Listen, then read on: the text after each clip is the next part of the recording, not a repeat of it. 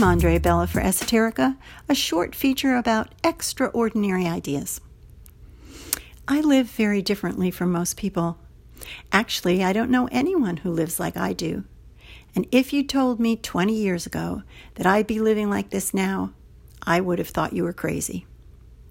But life has a funny way of inventing itself, and sometimes necessity is the mother of invention.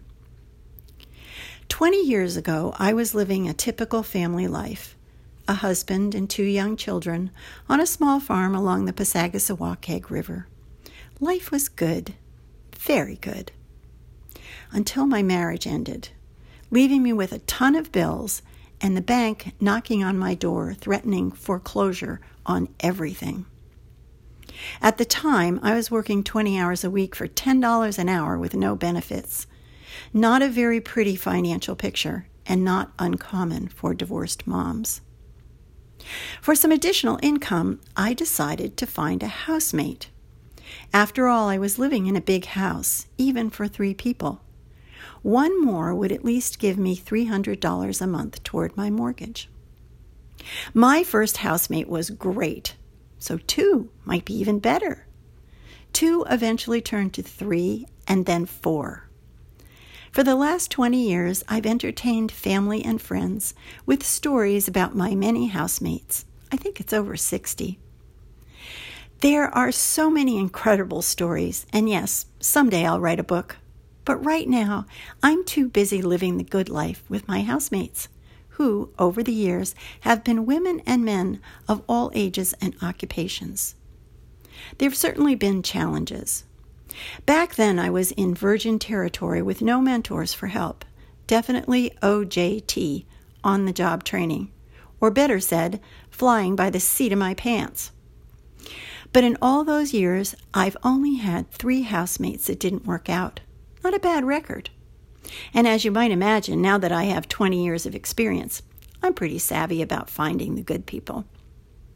I would love to share what I do with anyone else who'd like to try this unusual lifestyle. In our culture today, so many people suffer from depression and loneliness because they live alone. Of course, many people are very happy living by themselves, but I know that wouldn't work for me. I also understand that having your own home or your own apartment is an American status symbol.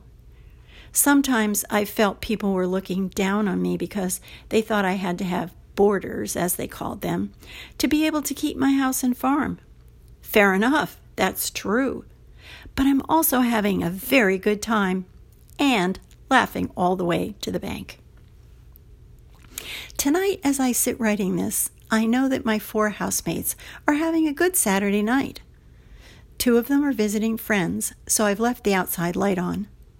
Another's busy sewing for the small business she has at the farmer's market. And another's probably watching a movie on Netflix or reading a good book. I've just sent everyone a group text about the house dinner we're having tomorrow night. Rachel's baking a cake, Amelia is fixing a salad, Liz is making cranberry sauce and stuffing. Maddie, our super chef, is making a Brussels sprout risotto. I'm supplying a custard, and Ash, a former roommate, is coming over with some of his fabulous homemade bread. Instead of sitting at the kitchen counter, we're going to use the dining room table for this special occasion. A no-brainer that this will be a very, very good time. By sharing my home with other people, I've been able to keep my beautiful house and farm. My housemates love my old horse, miniature donkeys, and my flock of chickens. And at the same time, I'm living a wonderful life that I never could have imagined 20 years ago. The journey has been a bit haphazard.